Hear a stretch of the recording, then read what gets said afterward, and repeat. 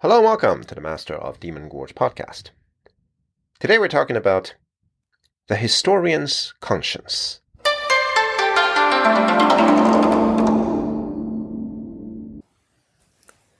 want to begin today with a story from the spring and autumn period. In 554 BC, a new duke rose to rulership in the eastern state of Qi. He was known as Duke Zhuang of Qi, or sometimes the latter Duke Zhuang of Qi, because there had already been an earlier duke also called Duke Zhuang. In rising to power, Duke Zhuang received support from a top minister named Cui Zhu. But after he came to power, Duke Zhuang began to have an affair with Cui Zhu's wife. Cui Zhu found out about it and confronted his wife. She said, in essence, that it wasn't as though she could refuse their lord. If you've watched the TV show The Great, depicting the court of Catherine the Great of Russia, you may remember the way Peter III took it for granted that he could sleep with the wife of his best friend, Grigor, much to Grigor's consternation. It was kind of like that. Eventually, Cui Zhu couldn't take it anymore. In 548 BC, with his wife's cooperation, Cui Zhu tricked Duke Zhuang into believing that he was away, so that now was the perfect time to go over to his house for an assignation with his wife. Once the Duke went there, Cui Zhu's men locked all the doors and trapped him inside. The Duke begged for his life and said he knew his crime now. Would they please let him out so that he could go to the state temple and commit suicide there? Would they permit him the dignity of suicide? They told him no. The Duke tried to climb over a wall to run away. Somebody shot him in the thigh, so he fell back down, and then they killed him. In the wake of the Duke's death, although a new Duke came to the throne, Cui Zhu arrogated power upon himself and became the leading figure at the court of Qi. At this time, the court historian, this was a job, a position traditional to Chinese imperial or royal or even ducal courts, had to record how exactly Duke Zhuang died. Cui Zhu instructed the court historian to write that the Duke died of malaria. But when he examined the chronicle, he saw that the court historian instead wrote, Cui Zhu killed the Duke. Cui Zhu was outraged, and he had the historian killed. Now, the court historian had 3 younger brothers. And it seems that at this time in Chinese history, being a court historian was a family business. So, the next oldest brother succeeded to the position of court historian. He too wrote, Cui Zhu killed the Duke. So, Cui Zhu had him killed as well. The next brother succeeded to the position of court historian. Again, he also wrote, Cui Zhu killed the Duke. Cui Zhu had him killed. Now there was only one brother left, and he became court historian. Cui Zhu said to him, all 3 of your brothers are dead. Do you not fear for your life? If you just write down what I tell you to write, I'll let you live. The youngest brother replied, to record honestly events as they happened is the historian's duty. I would rather die than to live and to fail to carry out my duty. Cui Zhu finally gave up and said, perhaps even if you write whatever you like, posterity will forgive me for what I did. The youngest brother left court and headed to the historian's office. On the way, he ran into a cousin who was also a historian. "What are you doing here?" he asked the cousin. The cousin replied, "I assumed you and your brothers would all be dead by now, and there'd be no one to record honestly how the Duke died. So I came to take up that responsibility." The common saying goes that history is written by the victors. But if you actually read the Chinese annals, you often find passages far from flattering for the rulers in power when the historian was writing. The brave, fraternal historians of the state of Qi were one such example. In fact, their virtue was such an exemplar for later literati that in the late 13th century, Wen Tianxiang, the late Song dynasty statesman who ended up imprisoned by the Mongols, celebrated them in his famous prison poem, Zheng Qi Ge, the Song on the Spirit of Righteousness. Another example might be the court historian Cui Hao, who lived in the 4th and 5th centuries AD and served the Northern Wei regime during the North and South dynasties. In 429, he, his younger brother, and a few others began to draft a history of the Northern Wei. The ruling class of this regime were so-called barbarians who had migrated into China. In his history book, Cui Hao accurately recorded which families were from where. In other words, which families were barbarians. This led, ultimately, to the Northern Wei rulers being concerned that the information could lead to ethnic conflicts between the Han Chinese and the immigrants. But Cui Hao refused to budge, refused to change a word that he'd written. In 450 AD, the emperor finally ordered him executed, as well as every member of his family. But even then, Cui Hao stood his ground. Now, this didn't mean that the conscience of the historian always prevailed. Sometimes the censors won, sometimes the tyrants won. The most famous Chinese historian of all, Sima Qian, the grand historian, who wrote the historical records during the reign of Emperor Wu Di of the Han Dynasty, could attest to this. When he wrote the chapter on the reign of Emperor Wu Di himself, he criticized many aspects of Wu Di's administration. We'll never know what exactly those criticisms were, because after Sima Qian wrote it, he actually presented the chapter to Emperor Wu Di for his perusal. Emperor Wu Di was so upset upon reading it that he ordered the text destroyed. If you read the historical records today, there's a chapter on the reign of Emperor Wu Di, but this was a later addendum, not Sima Qian's original text. And sometime later, Emperor Wu Di had Sima Qian castrated as punishment. There was another cause for the emperor's anger by this time, but many believe that, to some extent, Wu Di was looking for an excuse to punish Sima Qian further for, in his view, defaming his imperial majesty. Even so, the shortcomings of Emperor Wu Di's reign still come through some of the other chapters that recorded contemporary events.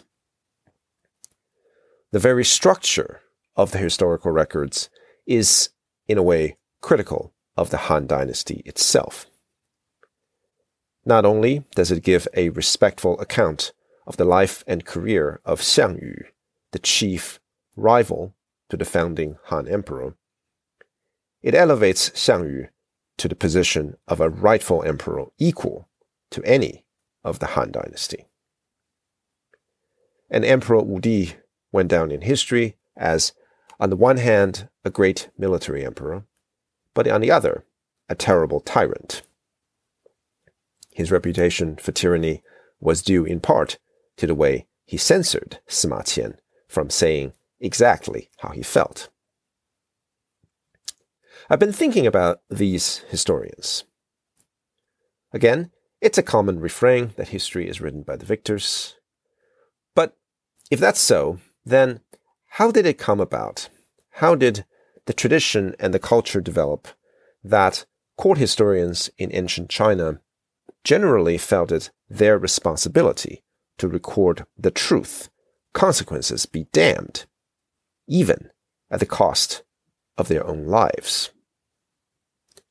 This was an incredibly consequential attribute of traditional Chinese culture. It is the reason we have such extensive records of the past. It is the reason that those records are substantially unvarnished, unsanitized, largely reliable. In fact, each imperial dynasty was responsible for writing the history of the previous dynasty, especially the reign of the last emperor of the last dynasty. The task of writing this history was one of the functions of government, one of the reasons for having a government. You may think that this would lead to some very biased reporting. After all, the rulers of the new dynasty were typically people who rebelled against the rulers of the previous dynasty, or else they were invaders from beyond. To justify the legitimacy of their own rule, the rulers of the new dynasty always had an incentive to spread propaganda against the people they replaced. But this is not what we see in Chinese annals. Historians employed by the Qing dynasty, for example, portrayed the Chongzhen emperor, the last of the Ming emperors, as a hardworking and decent man who simply had the misfortune of facing overwhelming difficulties. So how did this happen? How did historians in Chinese tradition come to enjoy such a role? Well, tradition tells us that even the Yellow Emperor, the mythic founder of China, some 47 centuries ago, already had a court historian. And he was none other than Cang Jie, the man credited with inventing Chinese writing. Of course, both the Yellow Emperor and Cang Jie were mythic figures, not historical ones. We don't know if there really was a single human being named Cang Jie. Maybe he was rather a group or a class of people who contributed to the development of the Chinese written language. But maybe that class was the historian class, men responsible for recording things, hence written language. Tradition also tells us that from early on, the court historian enjoyed a level of privilege that others perhaps didn't share. The Annals of Lü Buwei, written in the 3rd century BC, reported the court historian of King Jie of Xia, the last king of the Xia dynasty, trying to give him some unwelcome advice. Now, the Xia dynasty has not been archaeologically substantiated. And if it existed, then it existed from about 2000 BC to about 1600 BC. King Jie was the last of the Xia kings, so this story about the historian's unwelcome advice would have happened around 1600 BC, nearly 14 centuries before Lü Buwei wrote his annals. But the point is taken. Even in the face of King Jie, an infamous tyrant, a sadist, the court historian felt he had the right and the responsibility to tell the king what was what. It turns out that if you really go and read all the writings by ancient Chinese historians, the truly ancient ones, from before Sima Qian, then you'll begin to sense the answer. During the early Chinese dynasties, the court historians were also the court priests or shamans. You might even say the court wizards. Of course, ancient societies the world over observed certain superstitions. The possibility of foretelling the future, for example, is a belief widely shared. In ancient Greece, this took the form of oracles, like the Delphic oracle, which people could go and consult. In Shang Dynasty China, so between about 1600 BC and 1000 BC, kings would go to their priests and ask for prophecies. The priests would carve the questions onto animal bones or tortoise shells, burn them, and then interpret the cracks in the bones or shells. These are what we now call oracle bones. So the central insight, the essence of the answer to our question, is that the same priests engaging in this oracular practice were also the court historians responsible for recording events. And that explains the historian's right, as well as duty, to be truthful. The source of their authority was supernatural. They answered to the gods, not to the kings. That meant they could speak truth to the king's power, and the king would be wary of violating the sanctity of any servants of the gods.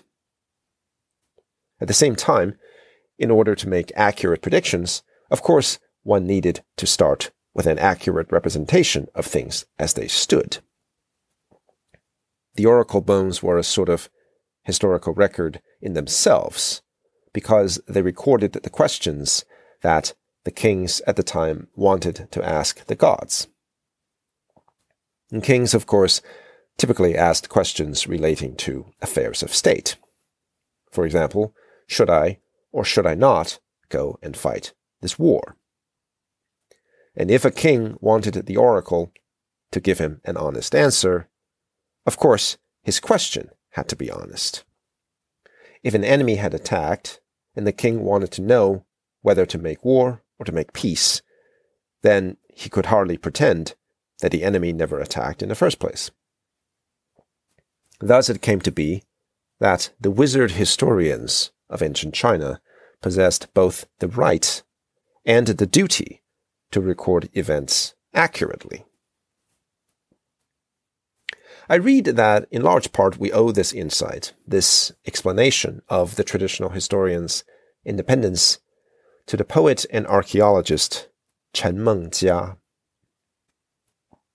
Chen Mengjia was born in 1911, a few months before the revolution that overthrew the Qing dynasty and ushered in the Republic. As a young man in the 1930s, he became a member of the literary circle that included Xu Zhimo, the most famous poet of Republican China, and Lin Huiying, the first female architect in Chinese history and one of the greatest scholars ever on traditional Chinese architecture.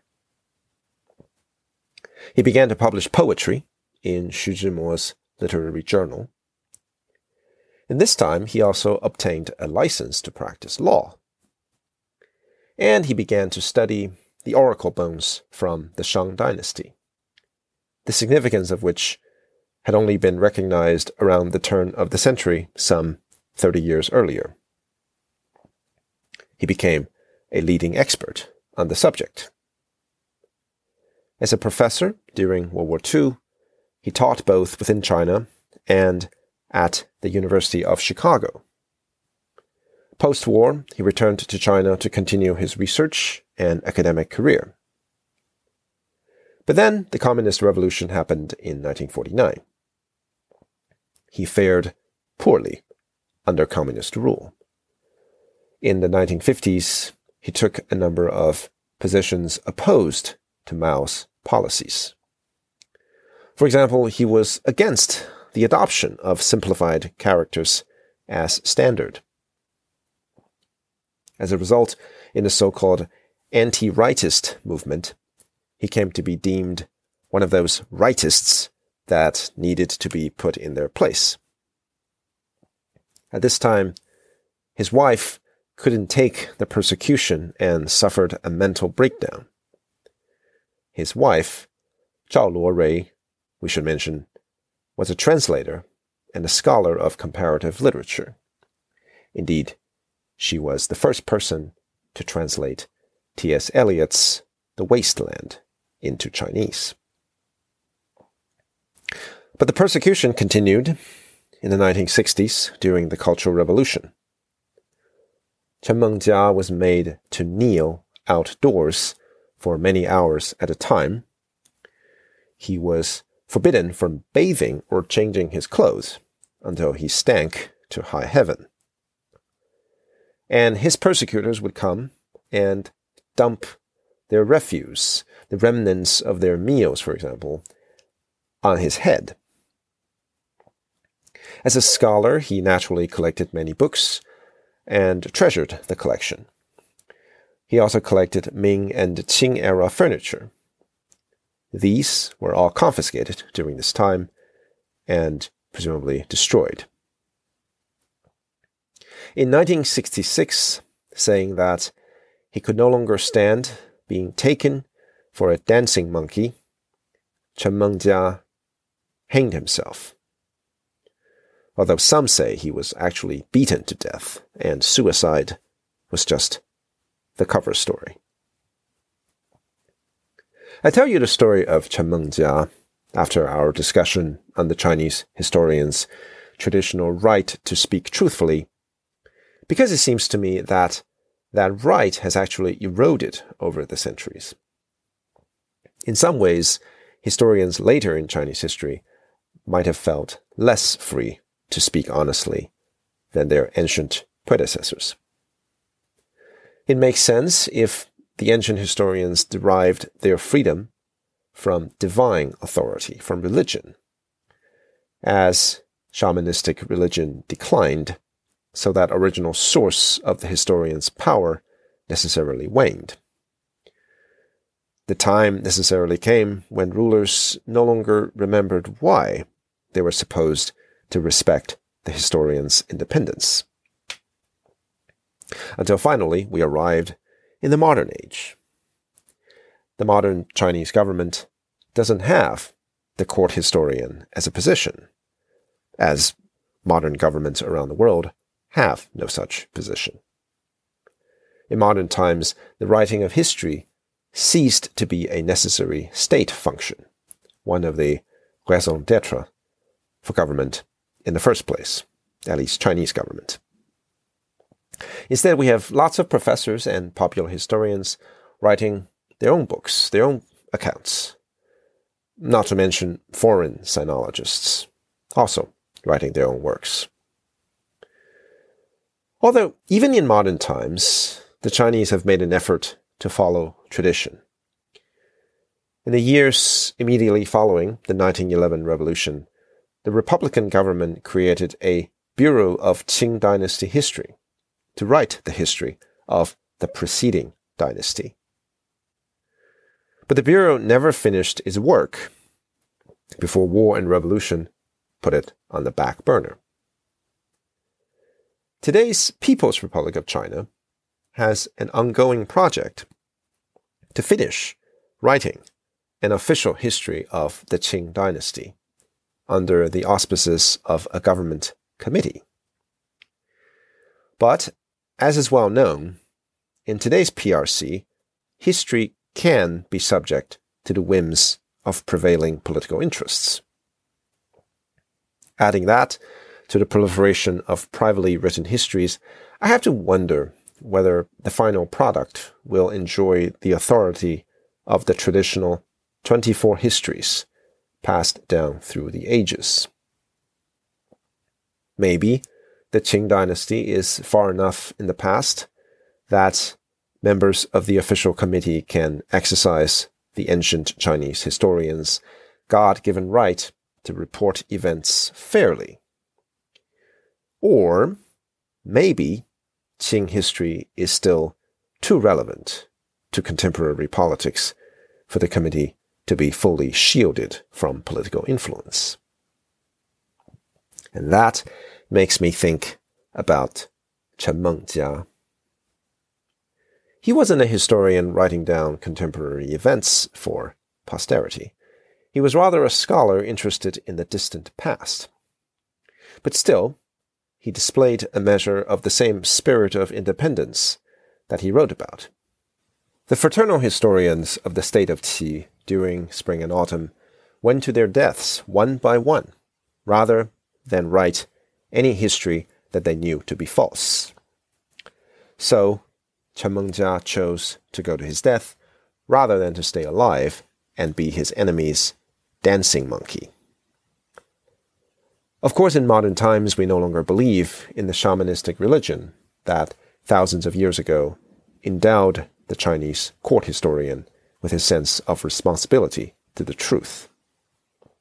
But scholars like Chen Mengjia may still draw strength from a more universal belief, the conscience and dignity of the individual soul. Is that enough? I don't know. But it's something. This has been MODG. Thank you for listening.